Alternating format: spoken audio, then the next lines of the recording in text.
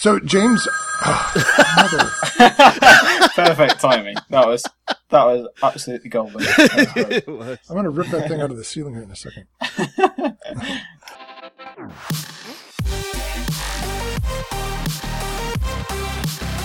Welcome to the RC Roundtable Podcast, where we discuss the latest RC hobby news, events, model reviews, and a whole lot more. Well, hello everyone. Welcome to the RC Roundtable. My name is Fitz Walker, and joining me from the Great White North is Terry Dunn. It's not so white this time of year, but hello. The Great Green North now, I guess? Yeah, that would be a good description. All right. Of course, a lot cooler than it is here, probably. Probably. And joining us from all the way across the pond in jolly old England is our special guest from Flight Test is James Walmsley. Hey, James. Hello. Hello. Thanks very much for having me. This is very nice to be here. Oh, yes. It was very nice for you to be here. I think you are the first international guest we've had. Really? Oh, right. That might not be true. Remember, we had Ben Warren, who... Yeah, but he lives here in the States. He lives there, but he's from... overseas. I don't know. This is the first time we had it's a somebody... judgment call. I'm partially special then. Yeah, you're only somewhat special. Well, you're the first guest we've had to call in from another country. How about that? Okay, yeah, that's absolutely accurate. Okay, I'll take that. Oh, all right. So this now the show is really international. So we're really going places. Yeah, we're going places. Next episode, hopefully somebody from Moonbase will call in. Yeah. Oh, all right. Well, let's get the show on the road. First up, let's talk some new products and new items, industry news, and that kind of stuff. Terry, you've been working on a quite interesting project from the Old School Model Works. Something called... I have. Yeah, tell us about that. Well, in a recent episode, we were kind of bemoaning the reduction in kits that are available, and specifically, I think we were talking about the Top Flight Warbirds seem to be going away. But the good news is there are other kits still around. Balsa USA is a good example. But Old School Model Works is a new company, and it looks like they're making kind of a sport scale, old school kind of kits. And the one I've been working on is the Sky Ranger, which it reminds me of the old Top Flight Elder. It's a low wing, kind of World War I, kind of barnstormerish appeal to it. A very classic look. Laser cut kit, mostly balsa and ply. Very nice. It'd been a while since I'd built a kit of this size. I think the previous one would have been the Electrocub, and that was a die cut kit. So this is a whole other can of worms. Very enjoyable. I wouldn't say it was a quick build, but it went together pretty easily, and I'm really happy with how it turned out. And anybody who follows our Facebook page has seen photos of it. So yeah, I saw some photos of it. It looked very nice. Yeah, thank you. The camera hides a lot of the blemishes, but I'm not going to tell you about them. I'll just let you wander. So, well, now we know. Right. Yeah, I was just surprised how big it was. I didn't realize it was that big until I started looking at the details. And it's a 60-inch wingspan on the thing, so it's 60-inch wing. Yeah, it's a 40-size airplane. And they have provisions for both glow and electric, I noticed, too, on this one. That's correct, yeah. And, of course, I'm going electric with mine. Oh, of course. Yeah. And it looks like it's going to weigh about 4.5 pounds, which is really good. So it's very reasonable wing loading. The cube loading is super. So the maiden flight, if the weather holds out, that's me knocking on wood, will be after we record this show. I'm going to head out to the field and nice. go. Yeah. Well, good luck. Nice. Yeah, good luck with that. I don't usually announce maiden flights beforehand just because, stuff can go wrong. So it's not usual for me to post so many pre-flight pictures. So I don't know if that's good karma or bad. We'll find out. Now, I noticed you stained the front part of it. Or what? Oh, yeah. What? The fuselage sides from the trailing edge of the wing forward are slabs of white ply. So I thought, let's give it a try. And even if it doesn't turn out great, I'll just cover over it. No big deal. So I applied normal wood stain and then a couple coats of water-based polyurethane, and I was really happy with how it turned out. So I kept it on there. Huh. Yeah, that was interesting when I saw the pictures of that. I said, that gives it kind of some character. It gives it really an old school look, like some of the old World War I planes, like the Albatross, which had stressed wood around the fuselage and it was stained and that kind of stuff. Right. No, I love the Albatross. Looks great. Yeah. Those old planes with just full sort of wooden sides and everything. It's quite unusual back then, I think, to have. It was more sort of normal to have canvas and that kind of thing. But the Albatross looks great. They were high tech for their day. Yeah, definitely. Yeah, it was, but that had to been really labor intensive to do that kind of stuff. Yeah. Well, everything was back then, right? Well, yeah, they're basically handmade. Yeah. Interesting. That's cool. Yeah. That's cool about the stain actually, because I'm hoping to do that on a project that I'm working on. But it's actually a boat, so it's a bit different. But but yeah. Be interesting to see how mine turns out if it looks as good as yours. Oh yeah, I've seen some here locally, some wood stained boats, and they look fantastic. Those boat builders are the worst. They really make me mad. You see some really great stuff with those guys, and I could never replicate it. So, yeah. Oh yeah. All right. Well, good luck. This is an interesting website. I wasn't really aware of them until you came up, and so it looks like that's my job. It's they have a high wing model, and so it looks like they have two models so far, and a third one on the way. So yeah, the other one is the Robin Hood 25, and some of you might recognize the Robin Hood. It's a design that's been around for a while, and it's kind of a sports scale knockoff of the Curtiss Robin. A very boxy fuselage with Hershey bar wing, but very distinct looking, and apparently, by all accounts that I've read, they're super flyers. And so, again, this is a laser cut variant of that. And an interesting side note on that, I think I mentioned from that estate sale I went to a few weeks back, I picked up this random fuselage that had already been built. Well, it turns out that, well, it might not be exact, but our best guess is that that fuselage is from one of the old Robin Hood plan sets. Wow. So, yeah. So I think I'll have a Robin Hood of my own here pretty soon. yeah, you can probably scratch build the rest. Yeah. And the other thing I got was a wing kit from the old Great Plains PT-40, which happens to be very close to the wing on the Robin Hood. So I don't know if that was the original owner's intent or if they just somehow got magically put together, but that's my goal, is to build that PT-40 wing, made it to that Robin Hood fuselage, and I'll have to scratch build some tail feathers, but yeah. Get a Frankenhood or... Yeah. And I'm making it sound like this is an afternoon project, but, it's involved. But sooner or later, I'll get this thing together. Oh, well, good luck with it. Yeah, thanks. Yeah, I look forward to seeing that. So do I. All right, up next, we have Blake just announced a new helicopter. We don't really talk helicopters all that much in the show, but since I like to dabble with them, it really caught my attention. And they're calling it a Fusion 480. It's kind of a really nice looking model. The carbon skids, maybe some controversy to some. I'm sort of agnostic on it, but a couple of things that caught my eye on it. It's a little bit bigger. It's almost a 500 class size helicopter, which is nice. So it's a little bit bigger than a typical 450 size.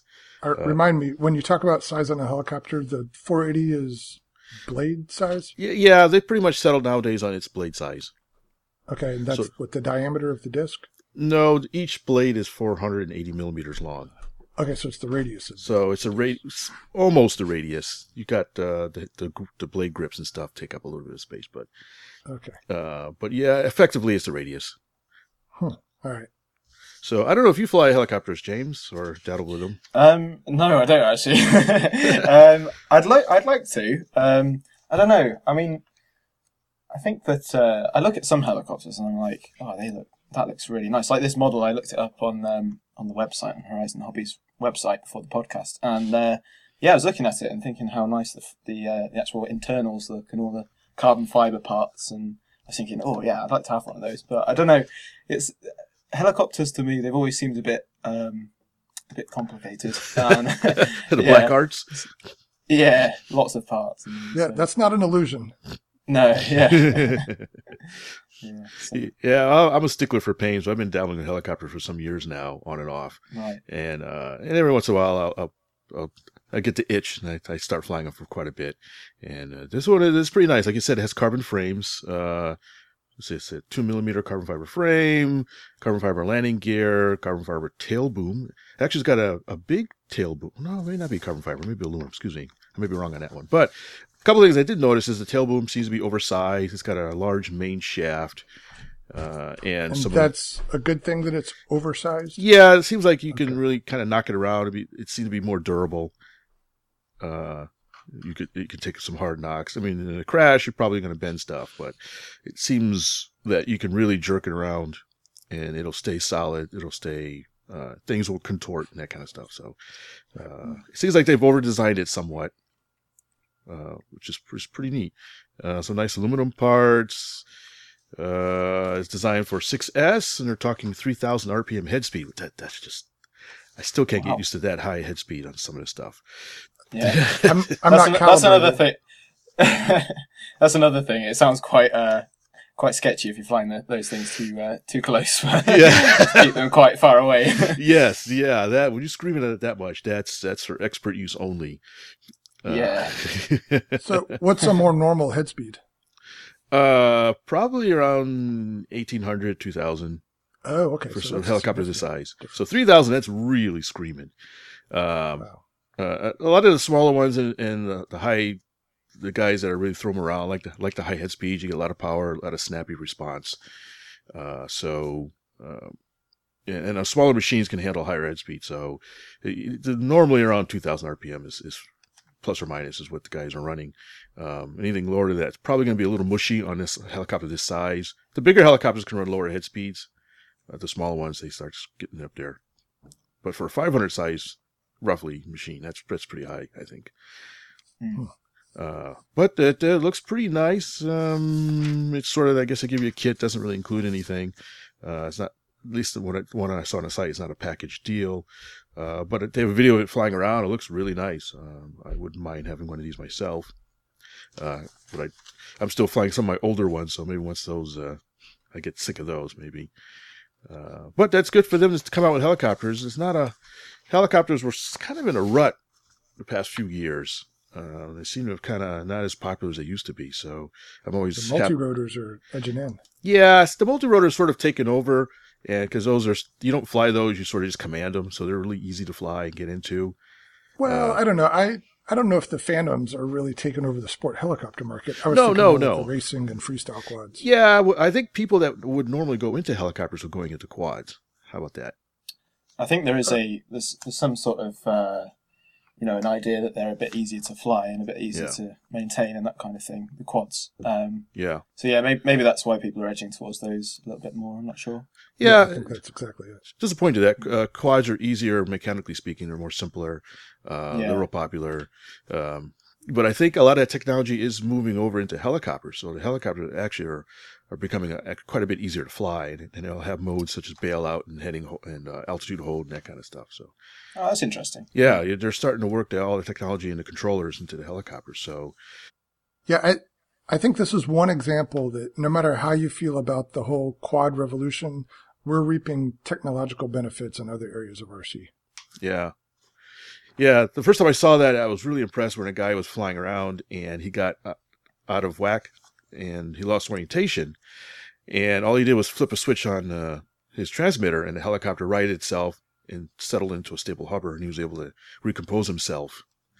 And that's when I first realized that, hey, now things are starting to change with helicopters, which is pretty good. Well, wow, stuff happens fast with a helicopter, so you got to be quick on that switch. Yeah. You might have to set up like a foot switch or something. Or you, well, never mind. I was thinking of another place you could put a switch that would automatically clench, but this is a family show.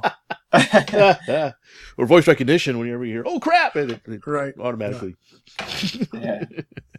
All right. We should probably move on. Okay, let's move on. Let's go back to airplanes. All right, so this just came out yesterday. I just saw this, and this is a Cherokee from E-flite, a new model apparently, 1.3 meter bind and fly, and a plug and play foamy that has actually quite a nice little features built into it. A couple things that jumped out at me when I saw it is It's got a shock-absorbing nose gear. Did you see that? With a look like working scissor link. If you looked at Yeah, it. I saw that. Yeah, I've actually just written an article on Flight Test about this, so I feel like I should know a few things about this plane. But oh yeah, give us a data dump. Sorry, what was that? Give us a data dump. Oh, recalling a few hours ago now. There's this is kind of standard, but there's like the safe technology and there's nice little details like the navigation lights. Those would be good for sort of evening flying, I imagine. Yeah, it's got a lot of them apparently. Yeah, it's got lots of stuff. Nice big hatch to access the battery, and yeah, it looks really nice. I'd quite like to have one. I don't usually go for sort of general aviation models, but it looks like a nice looking airplane. And also, it's got quite big, as well as the shock absorbing gear. It's got quite big wheels, so that would be good for sort of lots of people's fields, no matter how bumpy they are. Oh yeah, the grass fields and stuff. Yeah. Fitz is spoiled with a long paved runway. Oh, really? Oh, yeah, I'm really spoiled. It's got flaps, a full flying elevator. Oh, yeah, really? I saw that. Yeah, it's interesting. Is the full scale like that? I think the full scale could be trimmed. I don't know if it's full flying normally. That's a good question. I've flown in a few Cherokees, but I never noticed. I thought they were not full flying, but maybe you can trim them, like some of the Cubs or something. But Right. Interesting. Right. Yeah. I'm sure somebody out there listening knows. Yeah, somebody screaming at their radio, "No, you dummies!" But James, you made a good point. I saw the video, and it looks like it's just a really nice flying sport plane. Yeah, definitely. That happens to be scale. Yeah. So if you like low-wing planes, you like a nice flying sport plane, you do all kinds of aerobatics, knife edges, and stuff like that with it. But something that's more scale-like, this looks right up your alley if you're that type of flyer. So it's kind of really, really nice. Oh, 3 and 4S as well for batteries. So you got a wide range of batteries you can use in the thing. There's one other thing I noticed. It was in the video. It went by really quick. But did you notice how they opened the hatch? I didn't actually, but please inform me. It's the little communications antenna or nav antenna on the top. It slides back. Oh, right. Okay. That's clever. It's like a spring latch? Yeah, it's like a spring latch, and it's the antenna. Ah, that's neat. Yeah. I saw the video and said, hey, wait a minute. Clever, but it seems like it would be fragile. Well, I think the base is a little more beefy than the actual antenna. Right. It made sense when you see it. It's not as fragile as you might think, at least based on what I saw in the pictures. I'll have to go and rewatch the video now. Yeah. All right, so here's my question. I agree with you. It looks nice, and I'm sure it's a great flyer. But now that Horizon and Hobbyco /Tower / all those companies have merged, there was a Tower Hobbies Cherokee in the queue when all this stuff went down. So I wonder if it's going to persevere. And the Tower one's a little bit smaller, and it's a balsa and ply. But, it's a Park Flyer electric-powered Cherokee. So can I tolerate both? Actually, I think the Tower is bigger. Is it? Yeah. It's got a 43-inch, and this one is a 41-inch. No, 1.3 meter would be bigger. 43 I'm sorry. Just over 1,000. You're right. I was looking at the length, not the wingspan. Hey, we have a metric expert on hand. Oh, yeah. Yeah, we use meters here. But you still use miles per hour. Yeah, it's a bit of a mixed bag, really. I'm not sure. It's just the history of the country has been a bit up and down. So we've adopted some things, but kept others. I always thought that was odd instead of the euro. But yeah, it's a bit weird. Yeah, but whatever. We can get by. Just that's okay. Just the speed cameras will catch you anyways, right? Yeah. So yeah, right, Terry. I guess it depends if you want to go balsa or you want to go foam. Really, I guess is the main difference. Well, I don't know. This Tower Hobbies one is still pending. It's on their website still. It shows an early July delivery, which is right around the corner. But I'm just curious if they keep them both around. That is a good question. Yeah. Inquiring minds want to know. Okay, well, I have one last thing I want to mention. As we mentioned before, Lee is not with us today. Last show he mentioned that he and his Boy Scout troop were heading out to the state of Georgia for some big sort of troop camp extravaganza thing. Forgot what it's called. So he was really excited to go on his trip with his son and his troop and all that kind of stuff. And then we find out later that him and his troop had to come back early because unfortunately there was a tragedy that happened during the camp. They were, sometime during the day, they had a freak storm come up.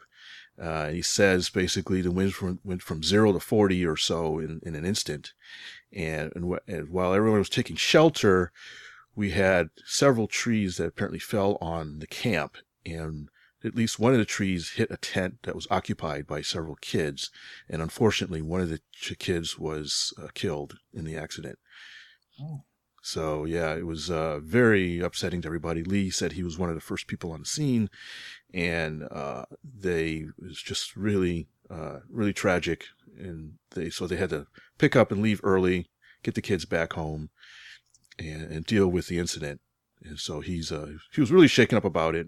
Both, I think Terry and I talked to him, and he says he was really distraught, but he said there was nothing they could do. It happened so fast. They really weren't prepared. He says it's absolutely awful. Yeah, it is. Yeah, it's really sad. And he's a kid. It was a 14-year-old kid that died, and it was even worse as his brother was there too. Oh. So yeah, it's real tragic to, out in the woods having fun, learning new things, and to have that happen. So he gave us a warning. He says, be careful what you read in news reports, because he was upset that one of the news reports had gotten several things wrong. There's an investigation going on and autopsies and that kind of stuff. He also wanted to give out kudos to, I can't remember if it was the troop leader or I guess the district leader in the area. He said he handled things very well. He was a new guy, did the best he could to keep everybody organized and handle the accident. So Lee just wasn't in the mood to do the radio program, and he's busy. Him and his son is fine.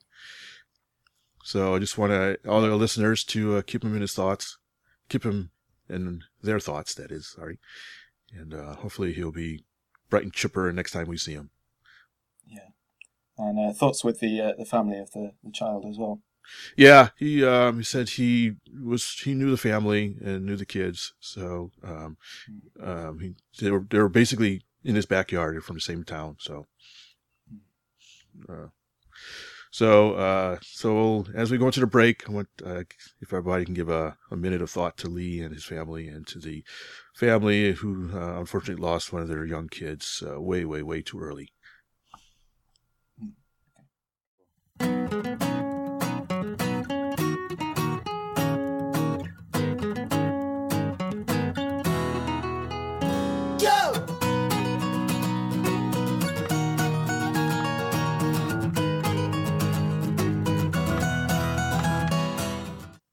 All right, we're back. And as I mentioned earlier, we are joined by Mr. James Womsley. He is, I guess you're a contributor to Flight Test? Is that what it is? Yep. Yeah. I'm, I write articles for the website. So that's what I do with Flight Test, yeah. A lot of them. Yes. Yeah, I do quite a few, yeah. I mean, they're not all that long, but there's quite a lot of them. Yeah, if you go over to the Flight Test website in the article section, you basically dominated the whole pages there. So really interesting stuff. I guess, are you considered the European branch or Peru or something?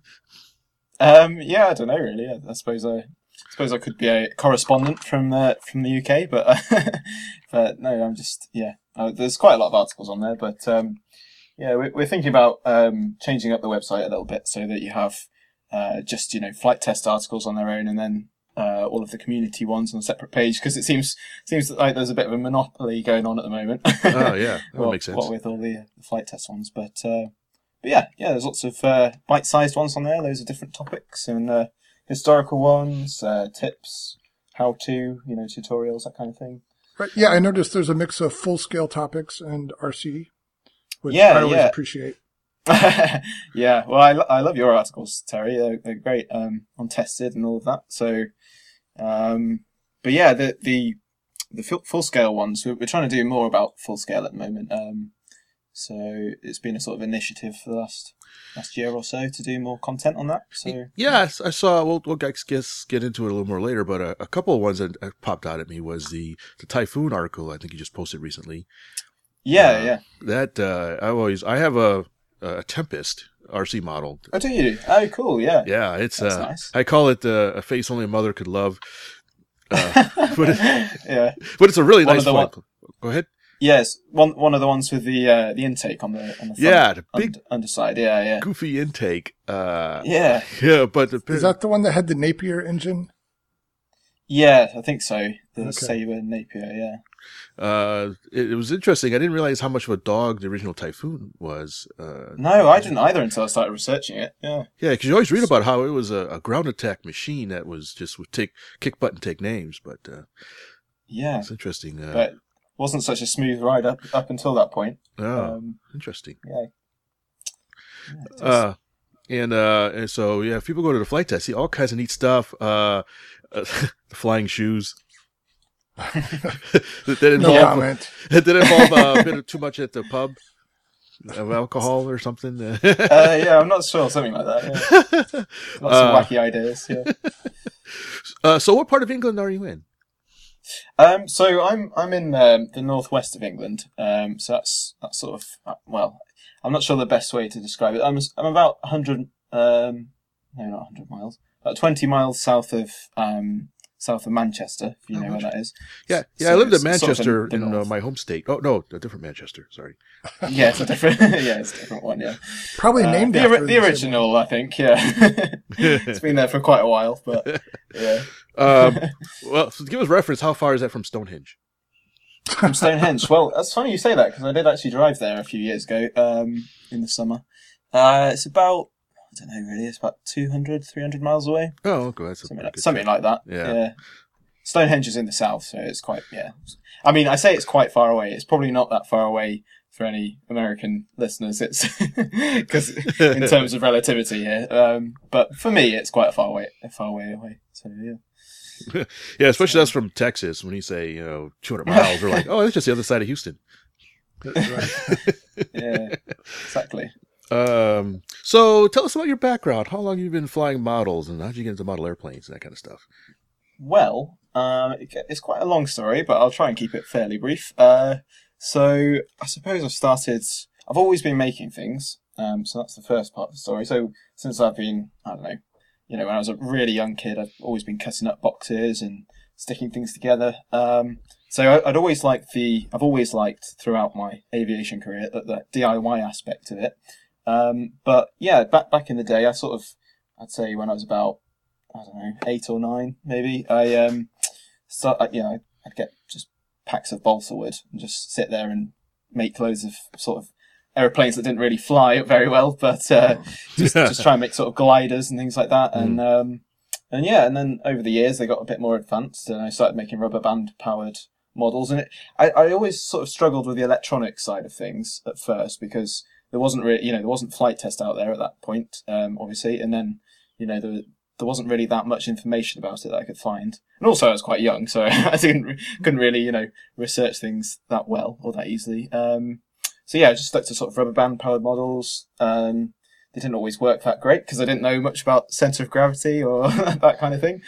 But yeah, and then about, I don't know, probably about 8 or 9 years ago, I bought a mini Super Cub. So I think it was Park Zone's Super Cub. Okay, sure.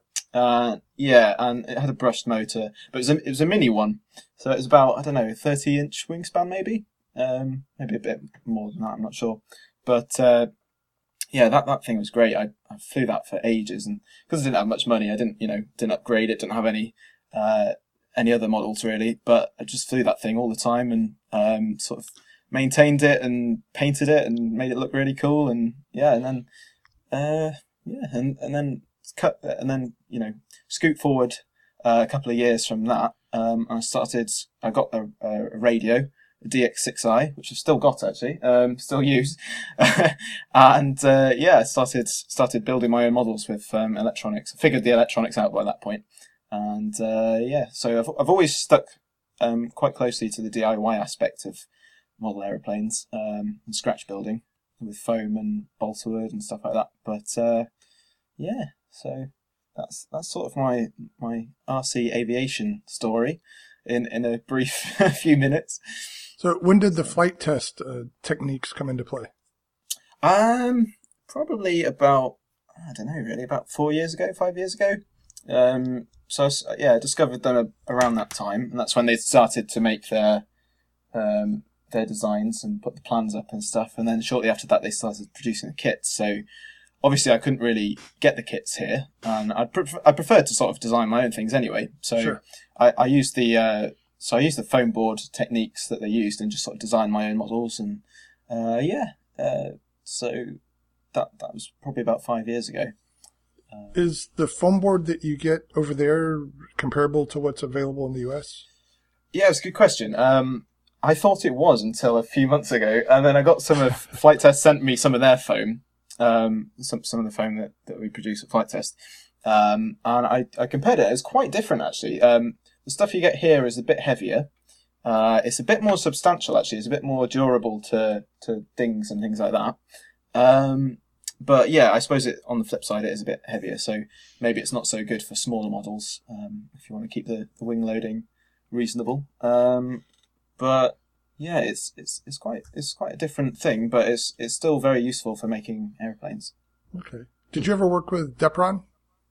No, I've still yet to build anything with Depron. Actually, I need to expand into that. I assume it's available over there. It's rather hard to get in the US. I think it is. Yeah. Is it? Oh, okay. Well, yeah, I think it is at craft shops and things like that. So I'll definitely have to go and get some at some point. Yeah, that's handy stuff. You should give it a go. Yeah, definitely. I will do. Okay, well, speaking of flying models, I'm always curious about other modelers in other countries. I only know the United States and maybe one other country about flying models. So I was curious, thought maybe I'd query you on what is it like to fly RC models in the UK? Do you guys have a lot of clubs there, or is it really hard to find spots to fly models and you got to beg and plead to use a farmer's field or something like that? That is my story, the beg and plead to use a farmer's field. There's not that many places. I mean, from my personal experience, there's not actually that many clubs or anything around where I live. There probably are if you're willing to travel like 20 miles or something like that to go and fly, but I don't know, it's quite a big trip, every Sunday or whatever. But yeah, there are clubs. There's the British Model Flyers Association. They sort of, you can organise clubs through them. Now that's the UK equivalent of the Academy of Model Aeronautics. Okay. Yeah, exactly. Yeah, so that's the equivalent. They put on shows and stuff like that. There's a big one I just missed, unfortunately, because I went to an Ed Sheeran concert in London with my girlfriend. But I know. What's wrong with your priorities, man? Yeah, really, you're doing it wrong. I know, right? I know. But there's always next year, I suppose. I'll just have to make sure to say no next year. But yeah. So yeah, there are clubs. There is a governing body there. It's quite good. It's quite well organised. But for me personally, I've always just stuck to asking to fly in people's fields that I know and that kind of thing. So yeah, unfortunately, unlike some people, I've not got a paved runway. But I have recently just got access to a cricket club actually, which is very English, I know. Oh, great! But so that's nice because they've got very short grass, so you can even take off with like micro models and stuff like that. Well, not micros, but mini models. Mm. Well, that seems an improvement because I've watched several of your videos and you appear to be flying on the side of a hill. Yeah, covered with sheep and the very obvious, accurate. Sheep. Oh yeah, products. well, I've got several places that I go back to. There's one which I've always flown in. There's a nice couple of people up the road who let me fly in their field. And that's usually got very long grass, so it's not great for like if you want to fly a big warbird or something like that from, but it's all right if you've got like just some smaller sort of, scratch builds and things like that. But that's perfect for test flights. Oh yeah, exactly, yeah. So when you're doing your test glides and stuff like that, yeah, definitely. But and then there's another person. I've got a friend up the road. His garden borders a field that I think the family owns, and there's usually sheep in that. So you have to be a bit careful when flying over those sheep, but they usually get out of the way. So yeah. Do the sheep sort of stay away from you, or are they kind of curious creatures? They see me coming and they run away. No, actually, it's funny. They are fairly, like, once I've crashed in the field, they go and have a look at the model. So I don't know. They seem to be a bit more intelligent than other sheep, but yeah. Yeah, I've seen the Wallace and Gromit cartoons. They're pretty smart. They're exactly like that. Exactly. They're always plotting to get out of the field. They're always, doing daring escape plans. Yeah, exactly. So, for using the cricket field, what sort of consolations do you have to make? Is Saturday cricket day, or how does that work? I'm still trying to work out what their schedule is, because I did ask them, what sort of, when do you really play the games and stuff, but they've not really given. I think it's a bit varied. So I usually just sort of turn up and hope that there's no one there, and usually there's not anyone there if you go in the morning. So I'll just do that before setting down to work and writing about aviation.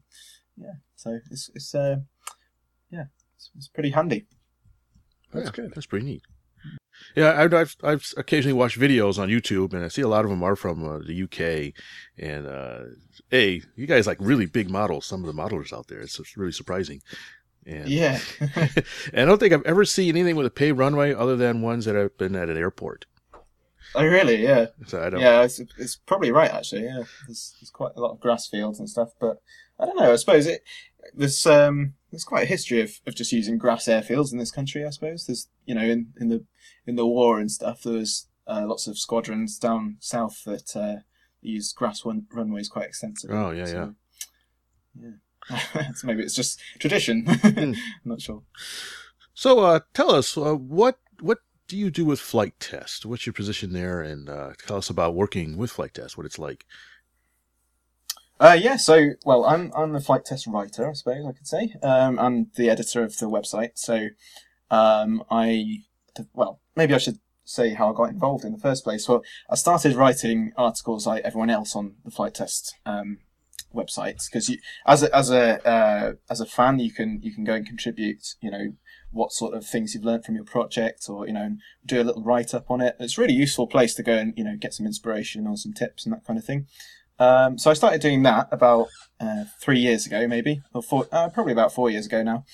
And so about when was it? Just after I graduated from university last year, I got in contact with Austin, because I noticed that the time that the articles took to get approved was being a bit slower than usual, and it was probably because they're just quite busy over at Flight Test HQ. So I thought, I'll offer to do it for free and just be a sort of moderator.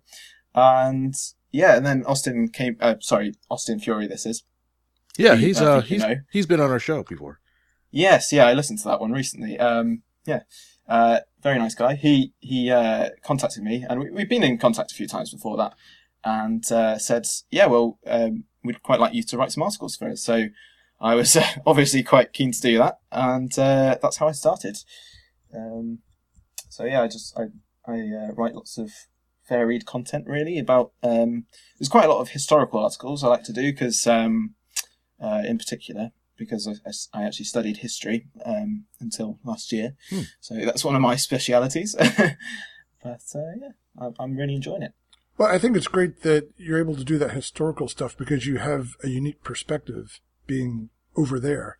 So for a U.S. audience, it's like, what was another one you wrote recently about the Brabazon?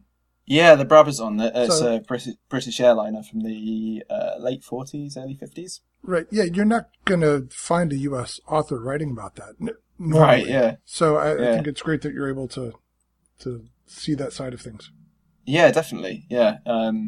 It's nice to have that sort of perspective. I was actually getting a bit self-conscious after writing those two articles quite close together, because I wanted to make sure that I wasn't just writing about British stuff, because I don't know, maybe more varied, around the world would be better. But I'm quite pleased with how those articles turned out. I think people seem to enjoy them. Yep, I agree.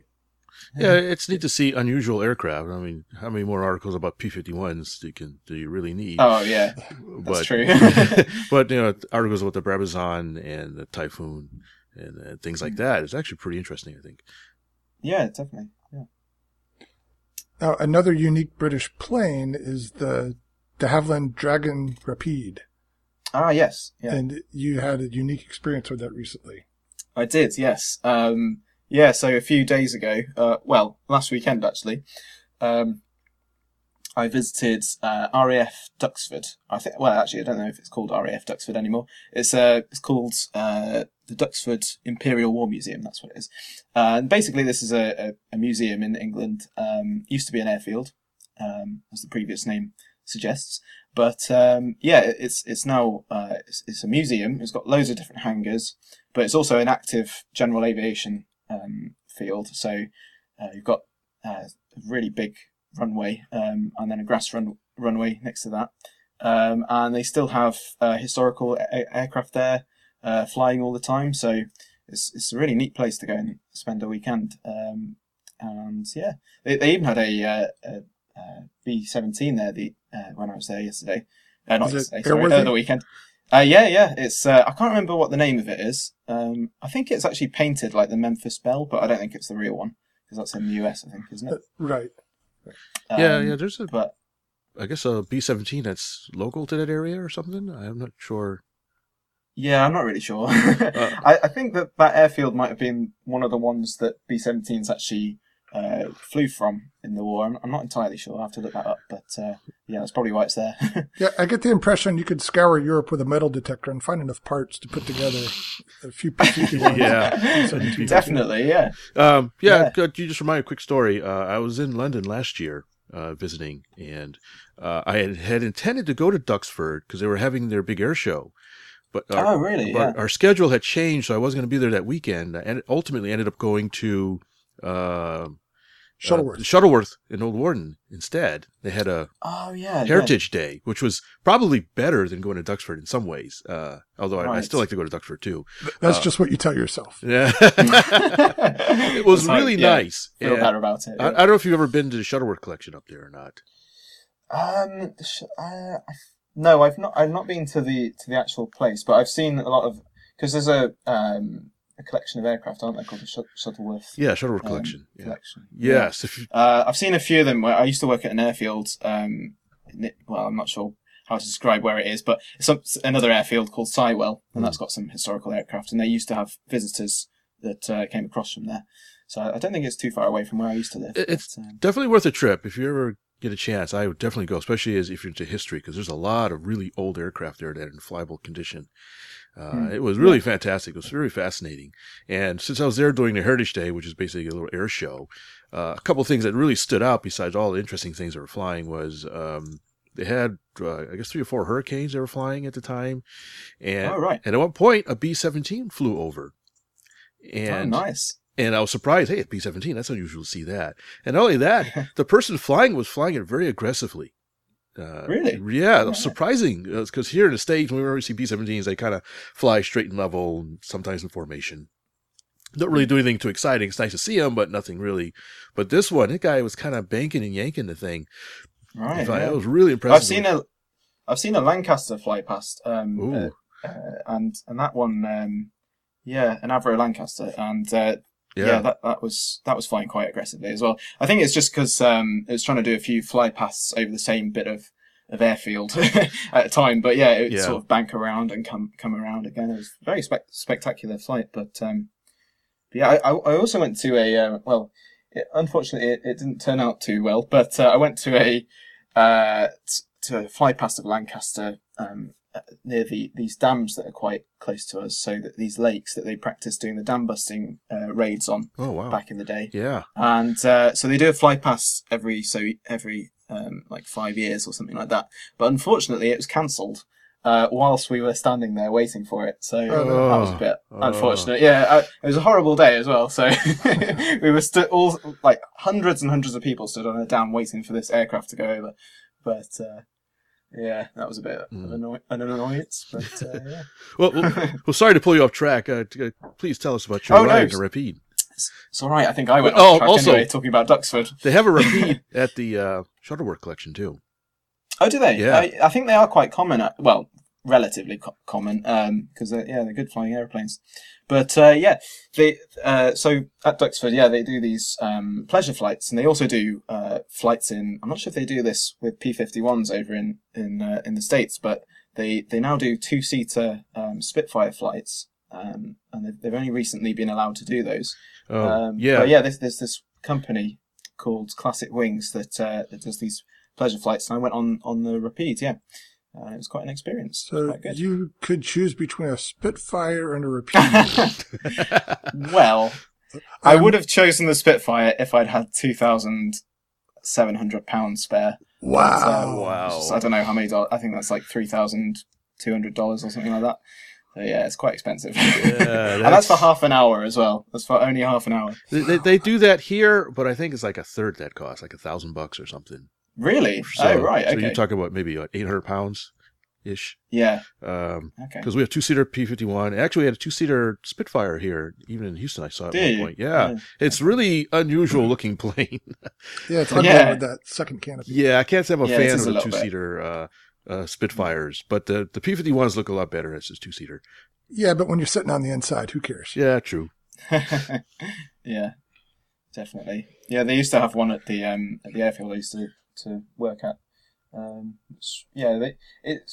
do look a bit funny. I think you sit in the second cockpit as well if you're the passenger, so you're not actually sat in the original proper position in the Spitfire. But yeah, who cares if you're in if you're in one, then it's that's true. It's pretty good. It's a pretty good day, isn't it? Yeah, Spitfire's a Spitfire, right? Yeah. So yeah, this Rapide, it's quite an interesting aircraft because it's about 1934, I think it was designed, so pretty old. It's made from plywood, mostly. And for anyone who doesn't know what one of these things looks like, it's a biplane airliner. So it's got two wings, one on top of the other, and it has a very Art Deco appeal to it. It definitely does, yeah. And it's got two engines that are underslung under the bottom wing, the lower wing. And yeah, it fits about 8 people in, so it's all quite snug in there. I can tell you that. And yeah, on the day I saw your video. It's interesting that there's just a single pilot seat in the front. I assumed. I thought they had two. Yeah. So that was surprising to me as well when I saw one pilot, jump up front in the center. Right. But, like, where's your buddy? Exactly. Yeah. But it was quite a bumpy ride. I'll tell you that. Was it noisy, or how was the sound inside? It wasn't overly noisy. I'd say it was comparable to being in a Tiger Moth or something like that. Because I think it's made by the same company, de Havilland, as the Tiger Moth. And so it's just like being in one of those, really. Actually, now that you mentioned it, the engine cowls look a lot like a Tiger Moth, don't they? Yeah, they do. I'm pretty sure they're the same engines. I've not looked it up, but I think they're the same engines here. I think they have about 200 horsepower each, something like that. It's not very powerful, but yeah, it's probably enough to get it in the air. Yeah, that's probably pretty decent 1930s for that type of plane. Probably is, actually, yeah. Yeah. Now, I think you said that this one was built post-war? Yes, yeah, I think it was 1946. Okay, I didn't realize they were making them that late. Yeah, I don't know. I think it's just quite a good design, so they just kept making them. It's probably an updated. It's probably got loads of modifications on it. I saw they actually, I think, prototyped a 4-engine Rapide.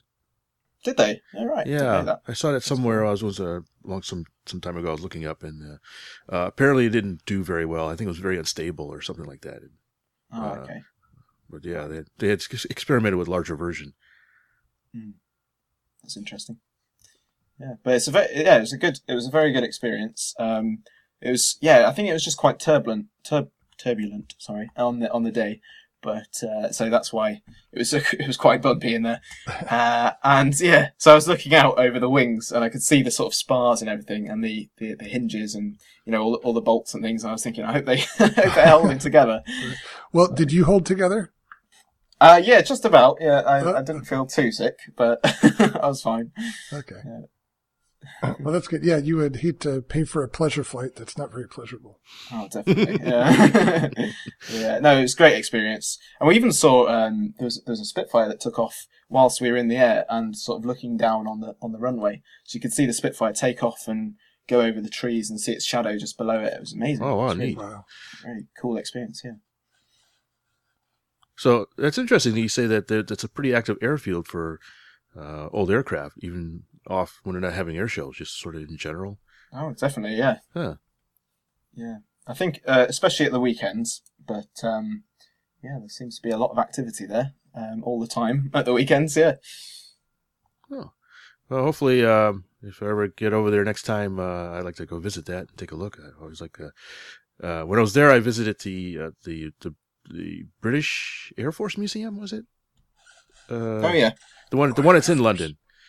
Royal Air Force. Yeah. Sorry, trying to remember the name of it, which was really nice. And as we mentioned before, it's interesting as an American to see unusual aircraft for us that we don't just see in the States.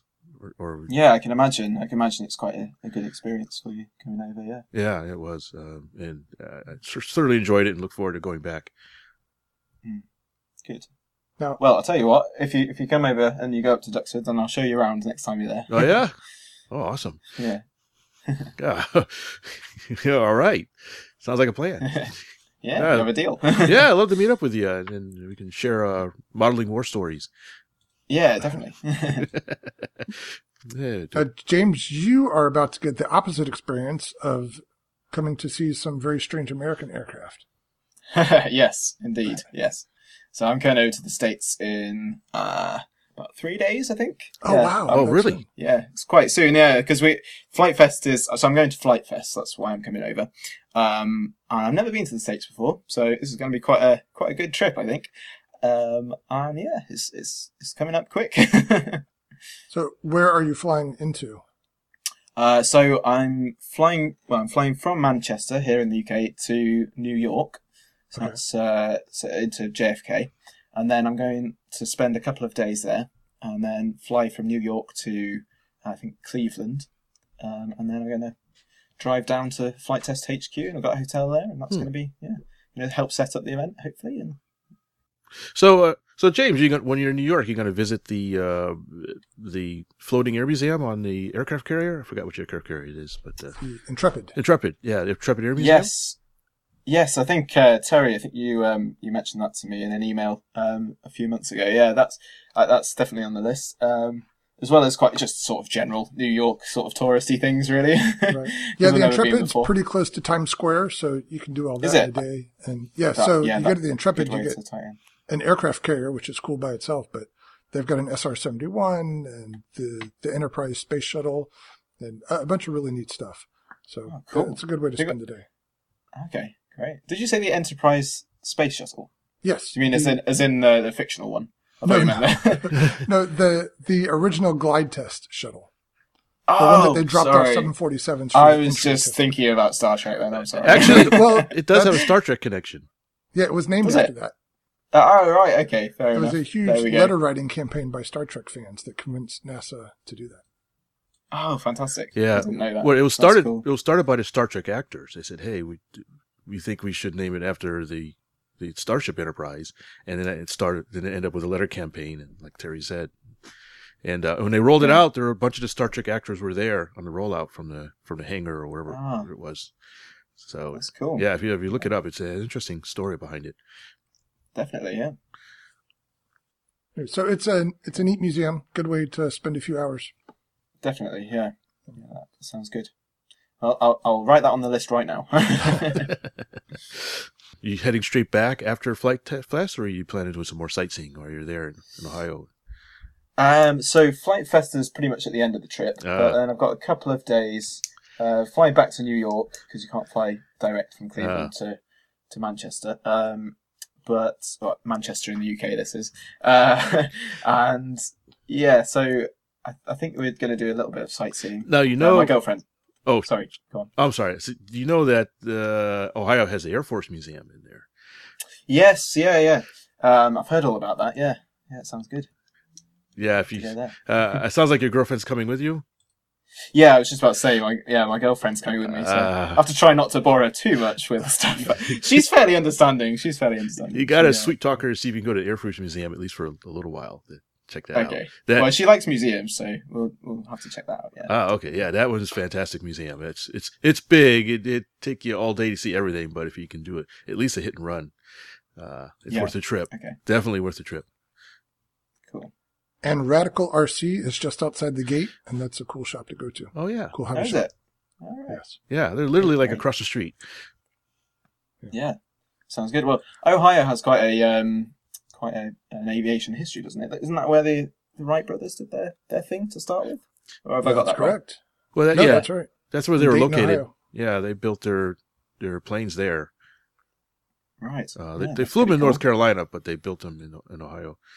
Oh, okay, right. That's why I wasn't quite clear on that then. For two different things. Yeah. They shipped them on a train. They had disassembled the planes, throw them on a train, go to North Carolina. Really? Yeah, they figured the winds there are more favorable for flying, so that's at least initially. I think eventually they flew their powered planes in Ohio after a while, but not in the beginning. Nice. So yeah, there's some. It's good if you can see some of the American air history museums and stuff, just to get a comparison. Yeah, definitely. Yeah, I'm looking forward to it. But if you have access to a car while you're in New York, you can go a couple hours away to Rhinebeck, which is, I imagine it's like Shuttleworth. It's a bunch of everything they have is pre-World War II, but it's this little airstrip carved into a mountainside, and they fly these reproduction and original World War I and Golden Age airplanes every weekend. Wow, really unique that sounds experience. good. Yeah. Yeah, Rhinebeck reminded me a lot of Shuttleworth, or vice versa, in a sense. So, yeah. Okay, that's interesting. Yeah. So there'll be no shortage of things to do, but I guess being in New York with a girlfriend, I'm sure she has a lot of things she's going to want to see. yeah, she's got quite a few plans, I think. But, So next time, let us be your travel agents. We'll work out a good one for you. Yeah. Sure, yeah, that sounds good. The next time, come alone. Hey. I'm sure she'll be listening to this podcast afterwards. So, Yeah, you're not making any friends here, Fitz. It's a guy thing. Sorry. Well, I hope she has a good time too. Has she been here? She will. Has she been to the States before? No, she hasn't. Oh, great. No, she's been in a lot of places, but she's not been to the States yet. So, this is why she wanted to come. She's got a few friends here, so she's going to be visiting them. Oh, fantastic! While I'm in between New York and Flight Fest, she's going to be visiting her friends then. Oh, okay. So she won't be joining you at Flight Fest. She will be at Flight Fest, but she won't be at sort of the week before while we're all getting set up and stuff at the Flight Test HQ. Oh, gotcha. Yeah. Okay. So this is Flight Fest number what? I think we had several before. Do you keep count? So I think there's roughly been about seven, but it started in 2014. But then a few years ago, I think was it just last year? No, I think it was just last year.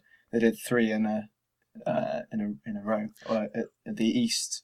What was it? The east, west, and south. I think they did. Yeah. We're really excited that they're going to have one here in Texas, and it's within easy driving distance from where Lee and I live here in Houston.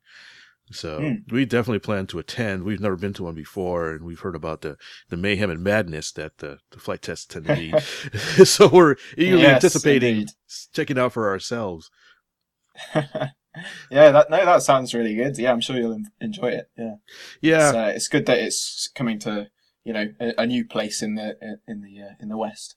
And everything. Yeah, we're real excited. We had when Austin Frey was on our show, we pestered him, as you've probably heard, about having a flight test in Texas, and so it sounds like they listened to us. Yeah, you're taking credit for it then. Yeah. Get it where we can take it. So it's interesting. We actually had a conversation. Lee and I went to an event here in another state of Arkansas called Small, which is only for small aircraft, and it's a great event. All kinds of neat stuff happens there. And we were talking about flight tests in Texas because there's several other Texans with us that we know. And basically we were brainstorming over dinner about what kind of weird and unusual aircraft we can build and bring to the event. And so ideas were flying back and forth. And so we've got a couple that we might pursue. So we're definitely looking forward to attending. That's awesome. Yeah, that's great. I talking about unusual models, I loved your model of the Terry, your asymmetrical. I mean, I think you know I like it already because I wrote an article about it on Flight Test, Flight Test, sorry. But yeah, that's really cool. I love sort of unusual models as well, and coming up with all sorts of ideas.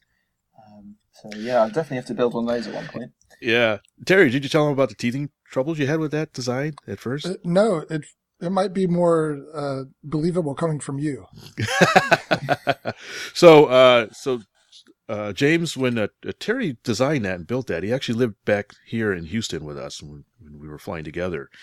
And he built that. Originally, it was a canard and not the tail design that you saw. And he built one. And when I found out he was building one, I said, hey, I want one too, but I want a mirror version of his. So basically, I think his engine pod was on the right? Left. Yes. So his engine pod was on the left. The one I had was on the right.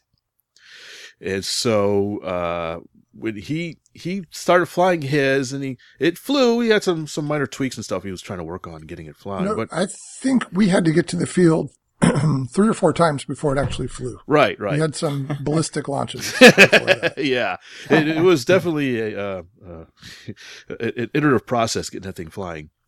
But remember the first time it flew. That was a great day. Yeah, yes. Yeah. So his flew, and I said, oh, great. So now I have the mirror version.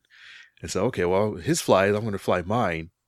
And as soon as we launched it, it basically did a 360 into the ground. It just swapped ends.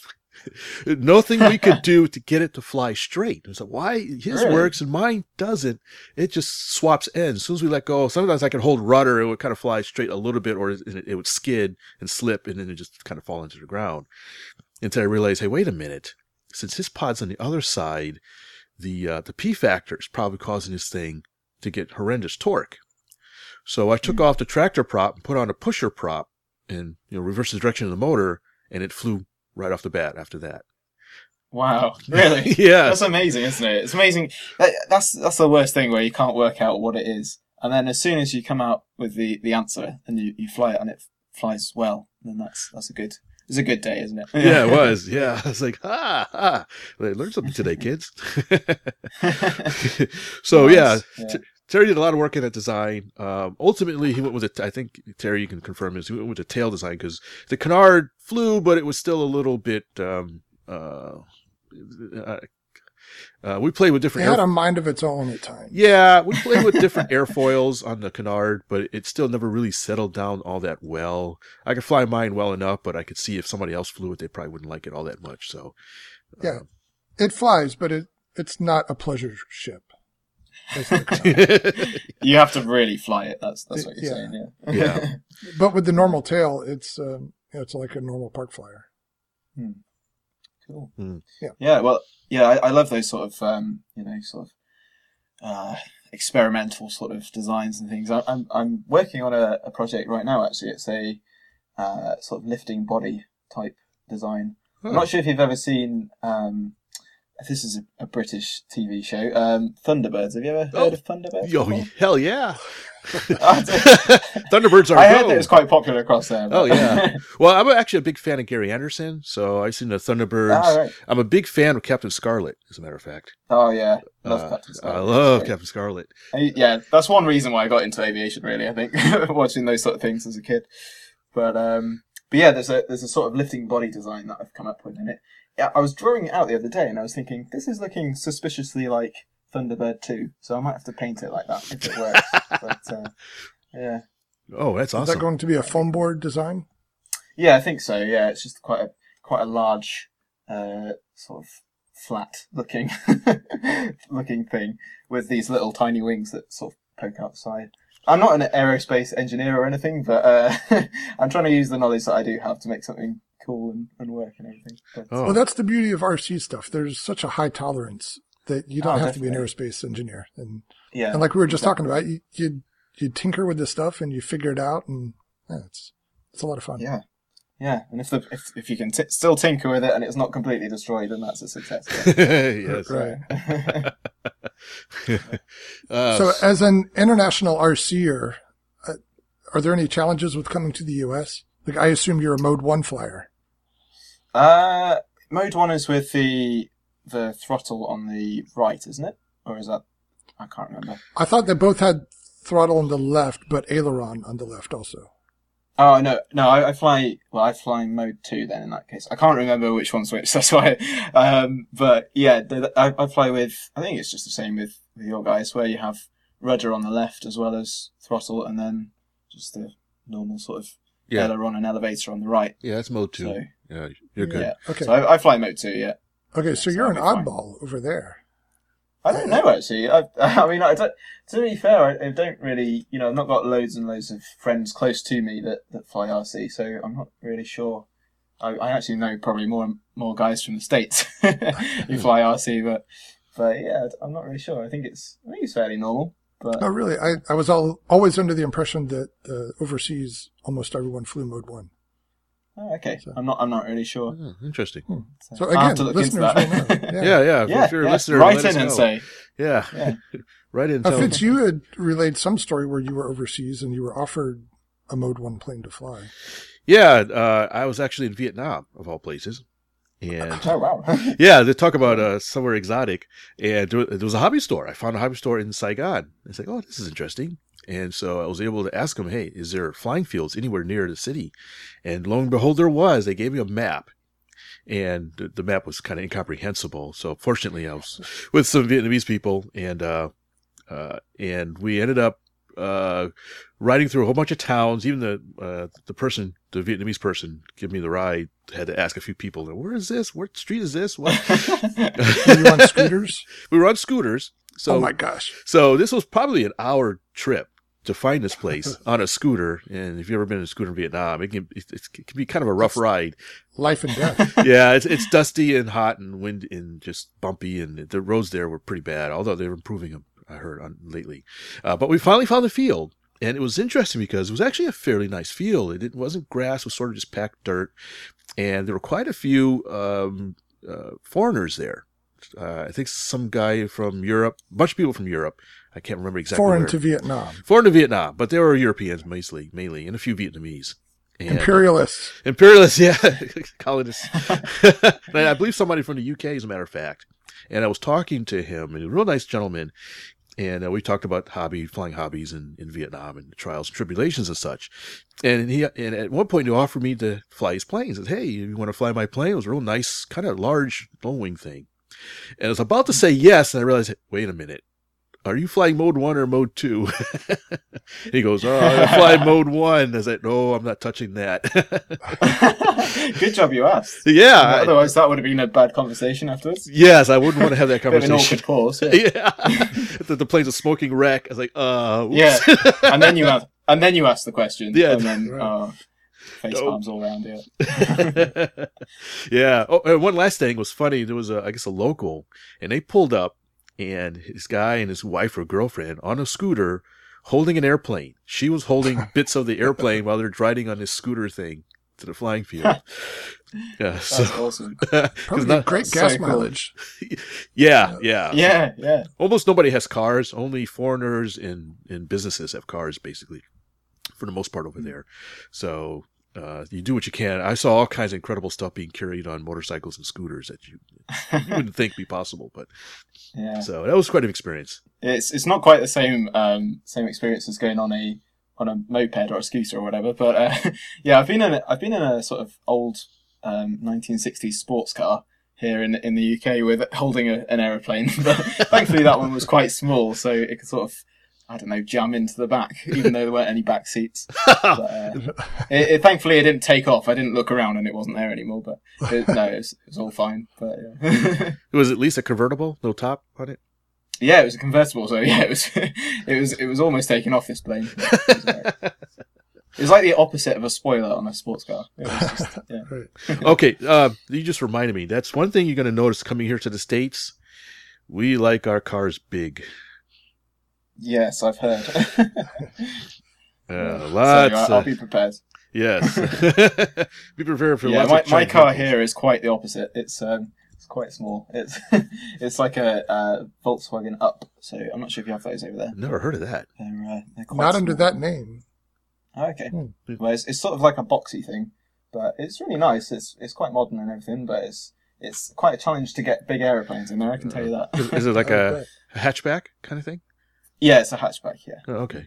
Yeah, I drive pretty much a glorified hatchback myself, so I understand how that is.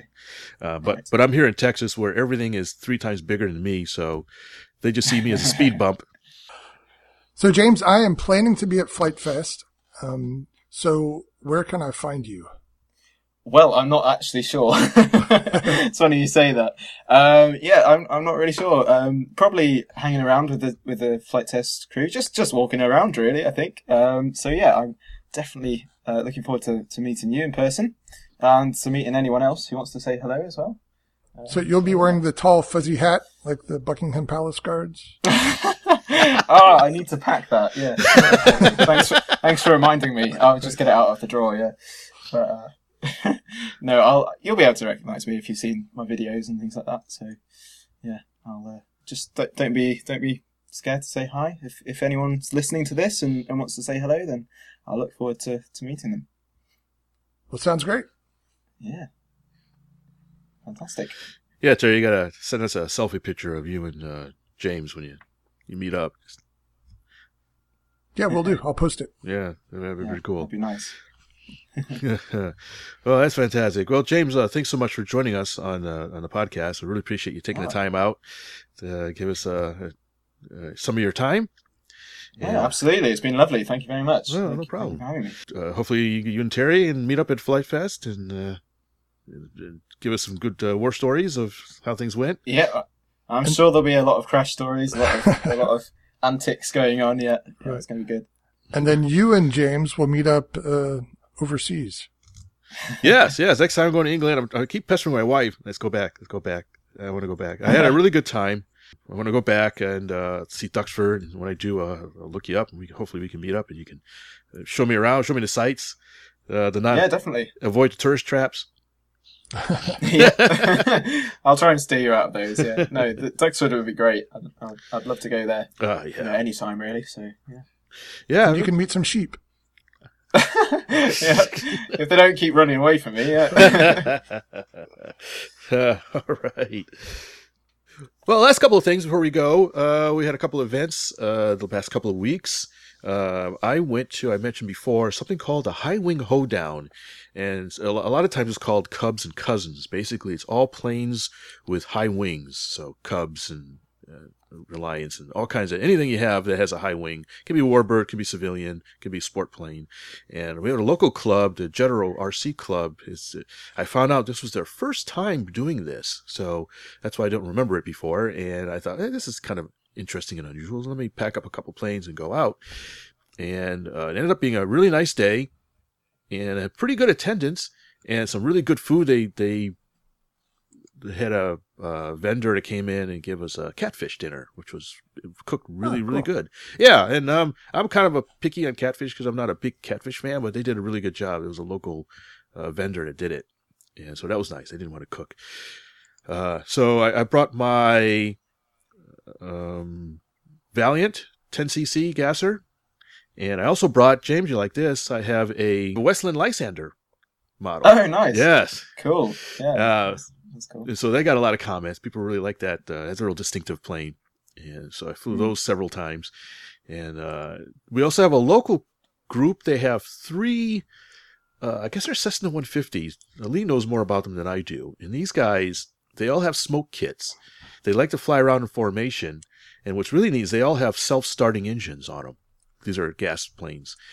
And so they'll run them up to the flight line, flip a switch, and they'll kick on automatically, and they'll fly around formation, turn on the smoke system, do a really nice show. And one of them, I thought he was making a dead stick landing. He came in, the engine had quit, and just as he touched down, or just before he touched down, he kickstarts the engine, it kicks back on, and he flies off again. He did it about half a dozen times. That's cool. So, but they had a really good turnout. I think we posted some pictures on our Facebook page, and it was a real nice, fun, low-key event. And hopefully, the club will do it again next year because it's something a little different than some of the other fly-ins. And so I had a good time, and I think I'll do it again if they have it again. Cool. Yeah, it sounds like an interesting event. Yeah, it was. Yeah. On that same Saturday, I was planning to go to an event up here that I talked about, the Brockport fly-in. And I woke up that morning and it was drizzling here. And so I checked the weather forecast over in Brockport, and it was already raining there as well. So I didn't get to go to that event. So hopefully next year I'll make it out to Brockport. So I think my next event will be Flight Fest in a couple weeks, or several weeks, I should say. So. Mine too. Yeah. All righty then. Well, I think that wraps up this show for this time. And hopefully you guys had a good time. Hopefully, James, thanks for joining us again. And, yeah, no problem. Thank you. No problem. Hopefully we'll have you on again sometime in the future. We get a report on things you've been working on. And I look forward to the Thunderbird 2 clone. I'm definitely interested to see how that works. Yeah, me too. Yeah, it's going to be good. Just a fair warning, you're coming over to the States just after July the 4th, and our anti-British sentiments are going to be at a fever pitch. Well, actually, that's my first day in New York. First full day in New York is going to be the Independence Day. So, yep, I'll try and keep my head down. No hard feelings.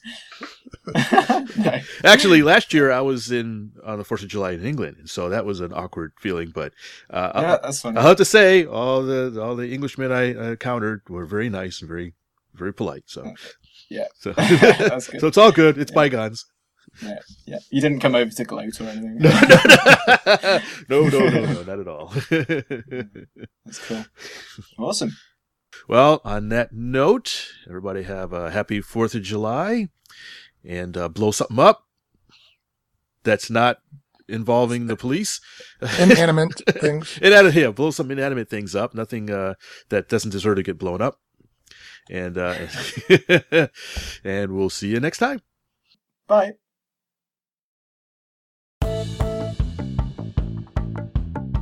Please visit our website at rcroundtable.com, where you can send us comments and suggestions or listen to our other great podcasts, where you will also find links to our iTunes and social media sites.